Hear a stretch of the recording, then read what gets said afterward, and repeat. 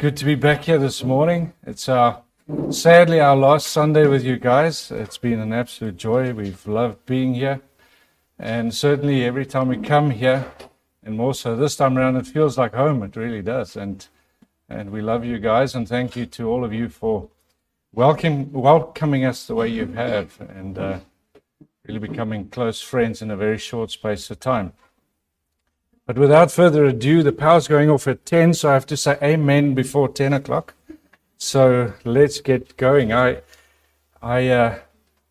Ending off this three-part series on the supremacy and the preeminence of Christ is always, it's kind of sad for me, because I feel like one has only touched or scratched the surface of what you can say about Christ, and when you look at his supremacy. But my heart is full, because I've dwelt in this passage now for some weeks, and I just keep learning more and more about our wonderful Lord and Savior, Jesus Christ, right? So turn with me as we read again from Colossians 1 and verse 13. I'll read again the whole passage, and as I do so, reflect on the last 2 weeks that we've gone through this, as well as on the words of this momentous passage as we reflect on our Lord and Savior. Colossians 1, verse 13.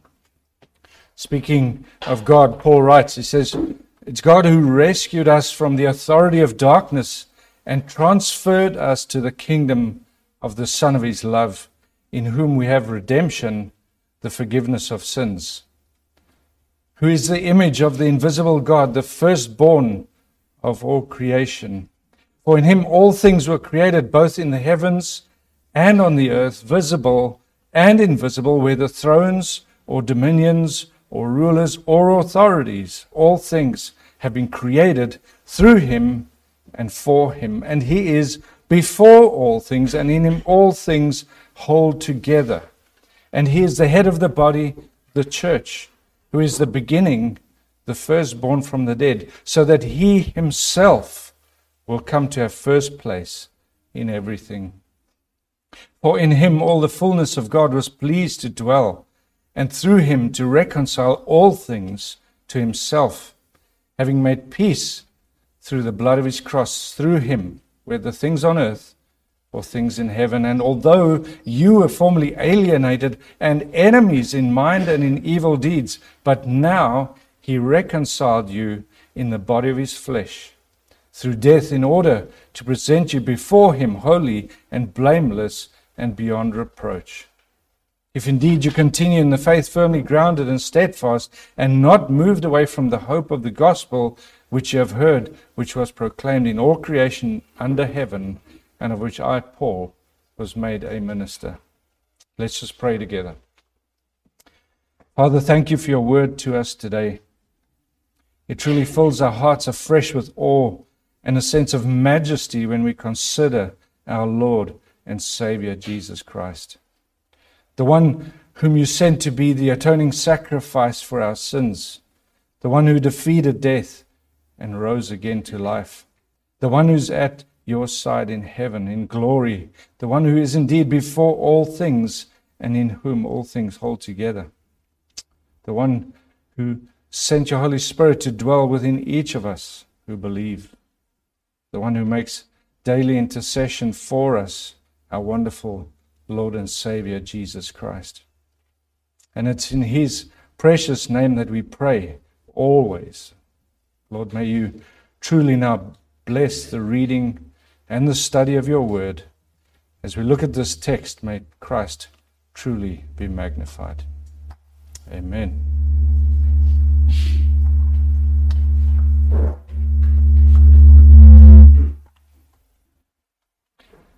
One of the most asked questions in history is actually a question that's a very short one, and yet it has many, many different perceived answers. And that question simply is, how does one get to heaven? Everyone wants to get to heaven. Everyone wants to know how to do it. And the world out there has many, many different answers. Let me give you some. Buddhism believes that heaven or nirvana is to be rejoined in spirit with God, small g. through an understanding of the universe and living in a right manner. Eastern Orthodoxy reinterprets certain key scriptures so that in a process called theosis, you can become like Christ, become a God, and in that way are saved. In Hinduism, salvation, or moksha as they call it, it's reached when the worshipper is ultimately freed from this cycle of reincarnation because of good works. And then Muslims believe that salvation comes similarly through obedience to the Quran, through good living, through ritual keeping, and so at the end of the day, when your good deeds outweigh the bad, you might make it into heaven. And of course, the Jews believe that they can be reconciled to God through keeping of the laws of Moses, through repentance, through good deeds, and through a life of devotion. And the Mormons have quite a lot to do. They believe that you reach different levels and ultimately reach the highest heaven. But to do this, you must believe in God and Jesus. You must repent of your sins daily. You've got to be baptized into the Mormon church. You have to be a member of the Mormon church. You have to receive the Holy Ghost by the laying on of the hands by the Mormon priests. You have to obey the Mormon book called the Word of Wisdom. You've got to obey all God's commandments. You cannot fail at all. You've got to keep the temple rituals, and you have to be married. So that's the Mormons for you. Catholics, similarly, they profess Christ, those who accept Christ, and perform sufficient acts on this earth of good deeds to be purified in your spirit before you go to heaven. Those who don't make it can go to a place called purgatory, where once you've suffered enough punishment and you're purified through that punishment, you can make it into heaven. Scientologists, they believe that you're saved through knowledge of yourself and of the universe. And then the Wiccans believe that people live in harmony with Mother Earth as goddess. And when you die, you become one with Mother Earth in the ground. So, friends, it's only Christianity. It's the only religion on the earth, on the planet, where salvation is a free gift from God. Where no effort of any kind is involved from our side, or even is possible to earn salvation. It's a free gift. And it's this very wonderful truth that Paul wants to defend in the letter to the Colossians. I remind you, as we've spoken the last few weeks, that all kinds of heresy had crept into the Colossian church, and these false teachers who were similar to the later Gnostics, the guys who were saying that, well, you need to reach a higher level of spirituality to be saved, they were guilty of undermining the person and the work of Christ. I'll give you some examples of what they did. Turn with me briefly in your Bibles to Colossians 2, verses 8. And all the way from 8 to verse 23, we see a commentary that Paul makes on these various types of false systems of worship. In verse 8, he says, "See to it that no one takes you captive through philosophy and empty deception, according to the tradition of men, according to the elementary principles of the world, and not according to Christ." And then what we see from there on, we see many of these empty deceptions that he's speaking about here. In Colossians 2 verse 9, we see that they denied that the fullness of the Godhead dwelt bodily in Christ. They denied that Christ was God in human flesh. And then in verse 10, we see they denied that Jesus was enough for salvation. They denied the truth that every believer is complete in Christ. They taught that faith in Jesus had to be supplemented with legal practices and pagan worship and all kinds of works of the flesh. All this was in some kind of ridiculous effort to reach a higher level of spirituality. A higher level than you could achieve just through Christ alone. That was the heresy. And among these were, in verse 11 through 14, they spoke of circumcision. And then in verse 16 to 17, they spoke of regulations involving eating and drinking and new moons and Sabbaths. And then in verse 18, we have angel worship as part of the practices. And then verse 19 to 23, they were espousing, practicing self-denial as some kind of means of pleasing God. But in contrast to that, Paul tells them that everything we need for salvation is ours in the Lord Jesus Christ alone. Simple as that. And he's defending here in the book of Colossians, he's defending the power and the effectivity of the gospel message. And to do so, he lays as his foundation, right at the start of his argument, the supremacy and the sole sufficiency of Christ. And as we've now come to see, in this early part of the letter from verse 13 to 23, Paul shows us these three manifestations of Christ's preeminence above everything else that provides us with such a lofty view of Christ that no false teaching can deny who he is. No false teaching will stand and attempt to diminish the person and work of Christ in view of who he is. And so, as we've seen, Paul wants us to know that Jesus is vastly superior to anybody who's ever lived. And he does this by showing us, number one, Jesus is superior in his station as Lord and King. And we looked at that in verse 13 to 15 and then 17 to 18. And in that, we saw his superior identity as God. We saw his supreme importance as having first in rank and priority in everything. And then we saw his influence as the head of the church and of the universe. And then last week we saw how Paul showed us that Jesus is superior in his sovereignty. That was in verse 16 through 19. And we looked at Christ as sovereign over creation. We saw him sovereign over his creatures. And we saw him sovereign over his church. Wonderful. And then thirdly and finally for today, in comparison to all these ridiculous and faulty religions of the world, we will see that Jesus is superior in the salvation that we have in him. And we'll look at that in verse 14 and then from verse 19 through to 23. So he's superior in his station, he's superior in his sovereignty, and he's superior in the salvation that we have in him. And so with that, as we look today at salvation that comes to us from our Lord, we will look at it in three ways. And these three ways will again help you to stand firm and persevere in your faith. In verse 19 to 20, we will see the price of his salvation. And then in verse 14 and then 20 through 22, we will see the power of his salvation.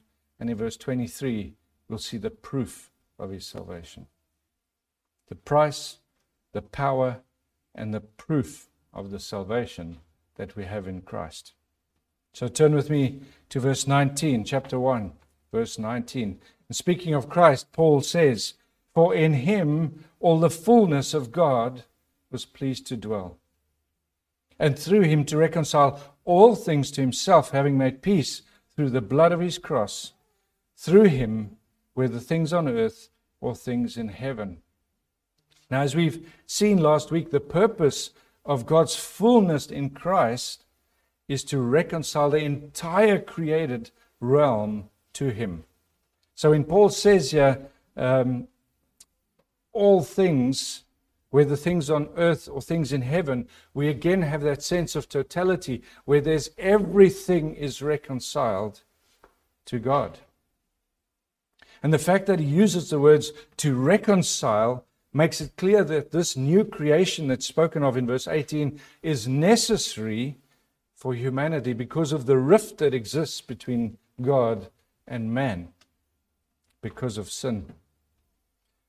And unlike all the other world religions, there's no other world religion that is like that. But in contrast to every other religion, where the guilty party is responsible to initiate the process of reconciliation, Christianity and in Christ, God is the one who took the initiative to reconcile.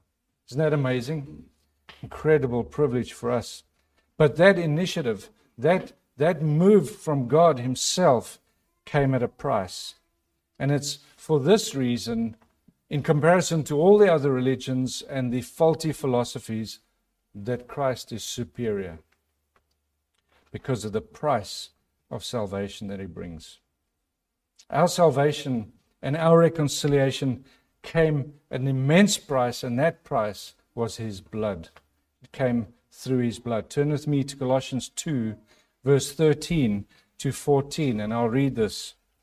And you being dead in your transgressions and the uncircumcision of your flesh, he made you alive with him, having graciously forgiven us all our transgressions, having cancelled out the certificate of debt consisting of decrees against us, which was hostile to us. He also has taken it out of the way, having nailed it to the cross. Now, friends, what I want you to do is picture a courtroom scene.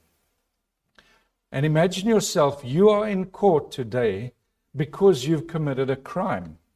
And you've been found guilty of that crime, and the judge has sentenced you to a certain penalty. The punishment that's meted out that's suitable for the crime, okay? So that is the reality. You are guilty.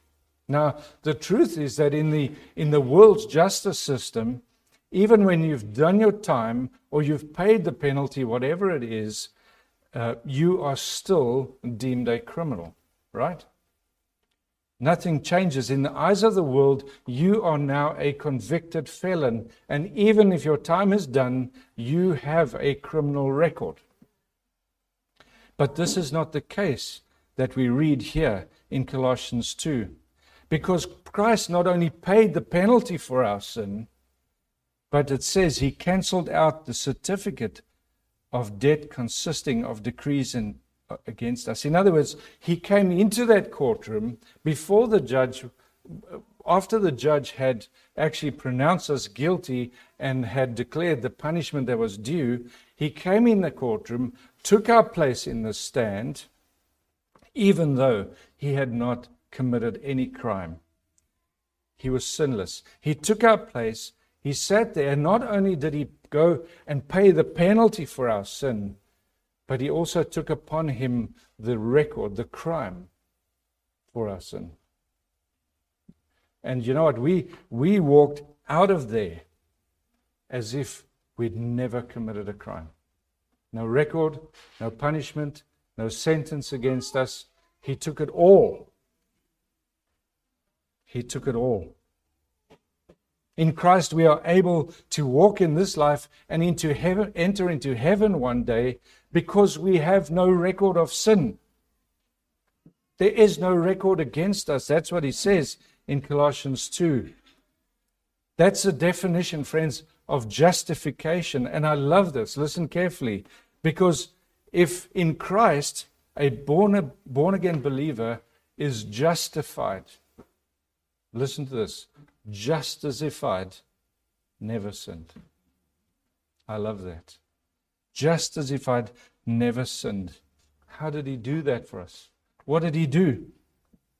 Listen again to Colossians 2:14. It says he cancelled out the certificate of debt consisting of decrees against us. That was our record. He cancelled it.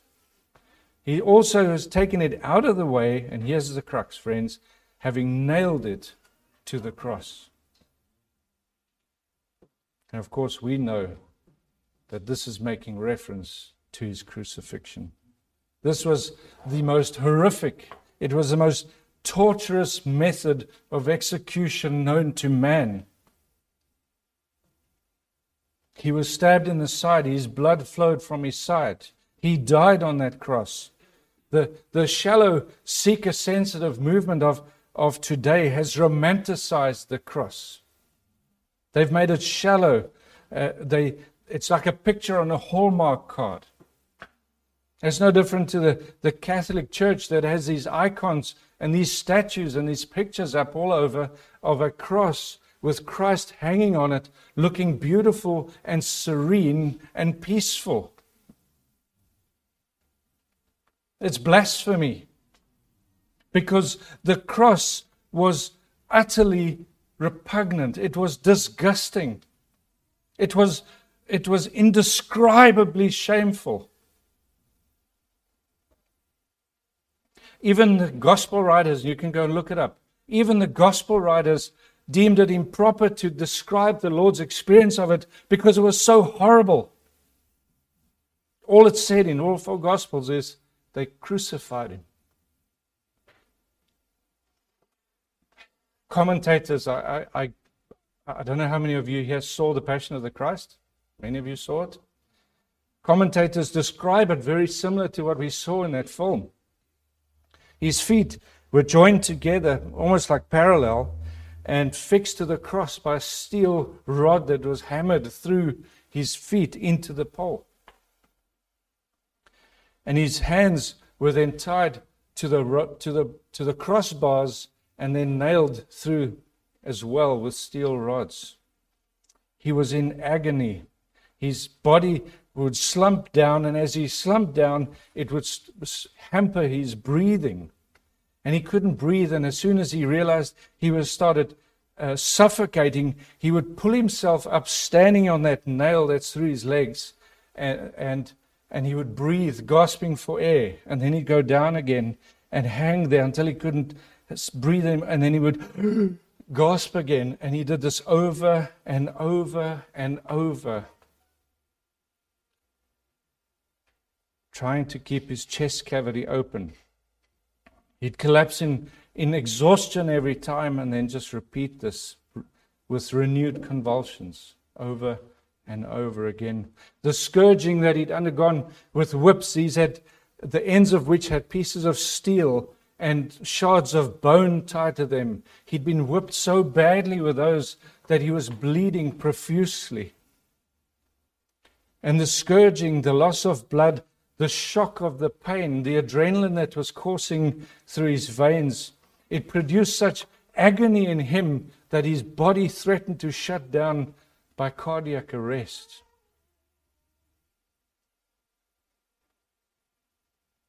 One wonders if that wouldn't have been merciful. But friends, I think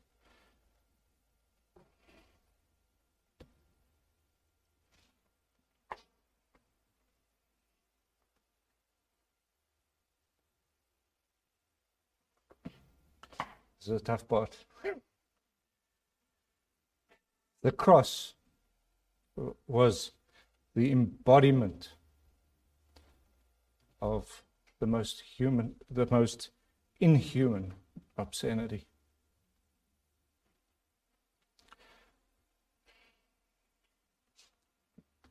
It was a symbol of reproach. It was degrading. It was a symbol of indecency.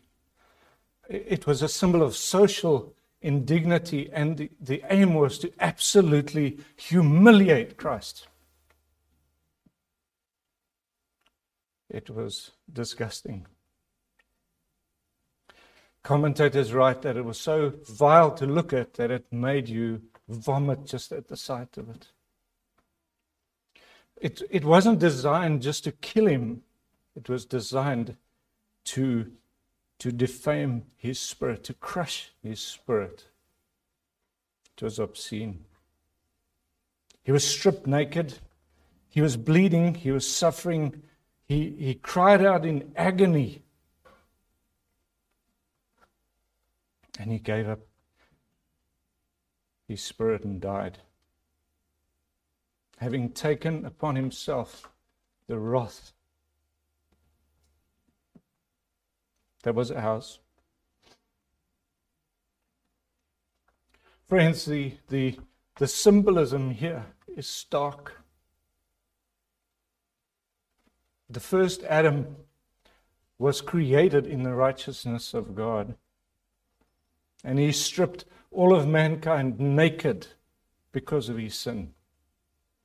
The last Adam, suffering the shame of nakedness and humiliation, by his obedience has clothed us all in righteousness. Amen. He who knew no sin became sin on our behalf so that we might become the righteousness of God in him. Amazing. Friends, we are free today because he died. We have the hope of heaven today because he died for us. Our sins are forgiven because he died for us. We have the ability to live holy lives today because he died for us. He took our guilt upon himself and he was punished on the cross unto death.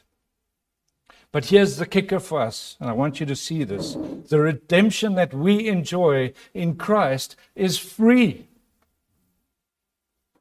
Revelation 22:17 says, "And let the one who is thirsty come. Let the one who wishes receive the water of life without cost." It's free, but it wasn't cheap.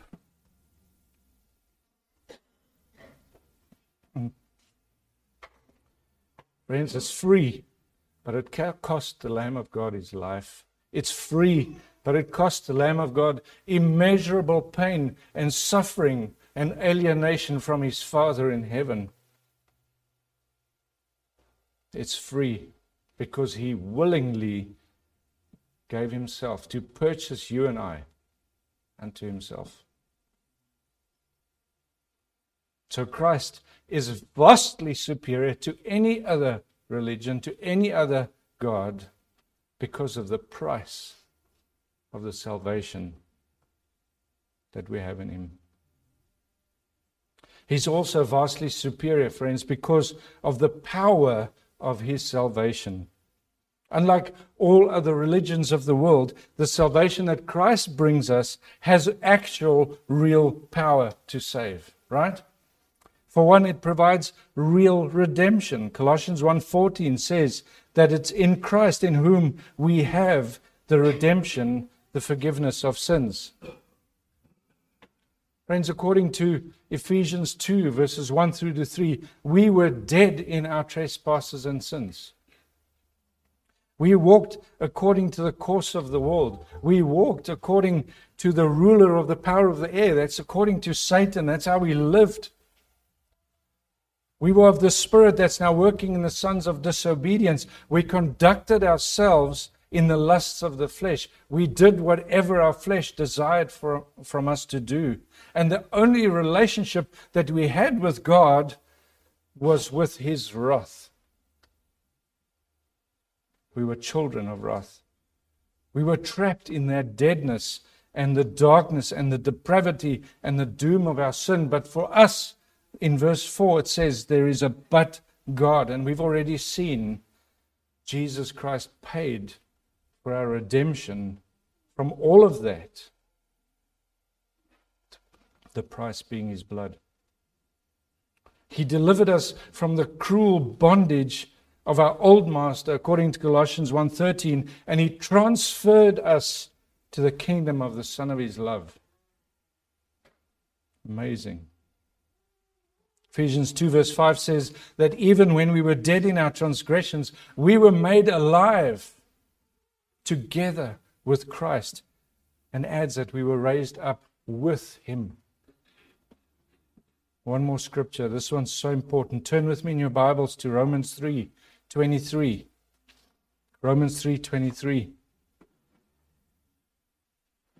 There it says the same thing, verse 3. For all have sinned and fall short of the glory of God. Every one of us falls short. That's it.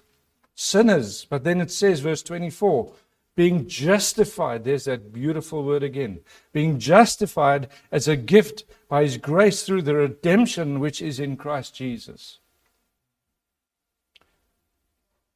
We are justified, made to be just as if I'd never sinned through the redemption we have in him. Verse 25, whom God displayed publicly as a propitiation in his blood through faith, for a demonstration of his righteousness, because in the forbearance of God, he passed over the sins previously committed.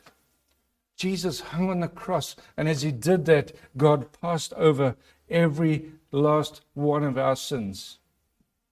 Wow. Verse 26, for the demonstration of his righteousness at the present time, so that he would be just and the justifier of the one who has faith in Jesus. And that's all it took. Jesus is the justifier. Friends, I don't know about you, but for me, that is real redemption.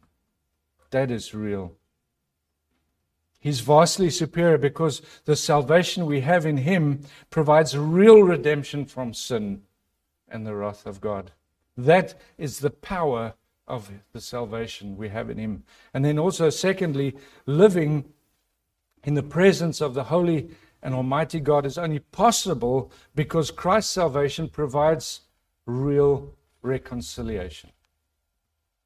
Look at verse 21 and 22. And although you were formerly alienated and enemies in mind and in evil deeds, but now he reconciled you in the body of his flesh through death in order to present you before him holy and blameless and beyond reproach. There's an interesting grammar change here. You see, it says in verse 21, although you were formerly alienated, past tense, and then it goes to verse 22. He says, but now he reconciled you. But now is contrasted with formerly. And this explains the radical change that we go through as believers. Before we came to Jesus, we were alienated. That word alienated means to be cut off. That's described for us in Ephesians 2:13. We were enemies of God. And the use of the Greek here has the idea of being hateful. Our fallen natures hated God, wanted nothing to do with God, had no use for him. We were hostile. Romans 8 verse 7 says that the mind set on the flesh is hostile to God. But he came, he died, he reconciled us to God. And that word literally means to re-establish relationship, to make things right with one another. Jesus exchanged our old nature for his perfect nature. He exchanged our old lost condition for his perfectly righteous condition. He exchanged our separation from the Father for his closeness to the Father. In him, we who were far off are brought near. We who were hateful to God are now caused to love God. He changed us. He changed our circumstances. And he made us to be at peace with God through the blood of his cross. Verse 20. Incredible.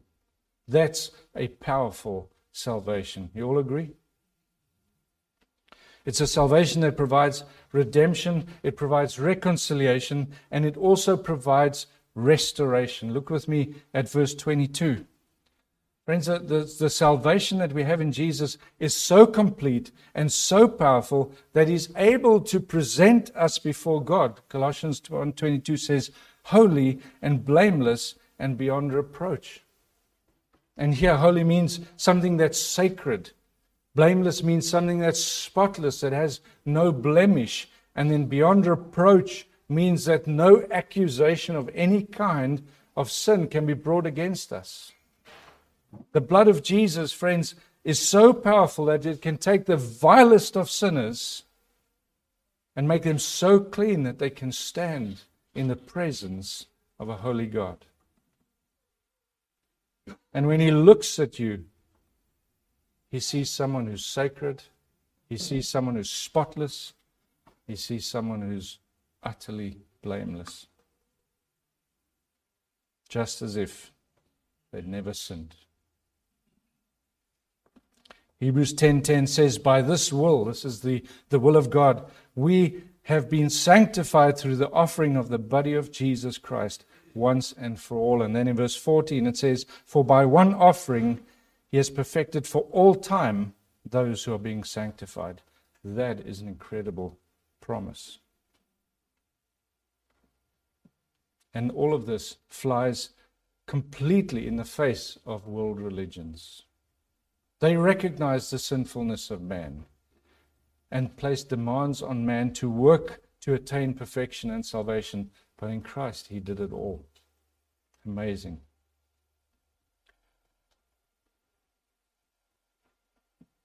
He's vastly superior because of the price of his salvation. He's vastly superior because of the power of his salvation. And then lastly, he's vastly superior because of the proof of his salvation. Verse 23.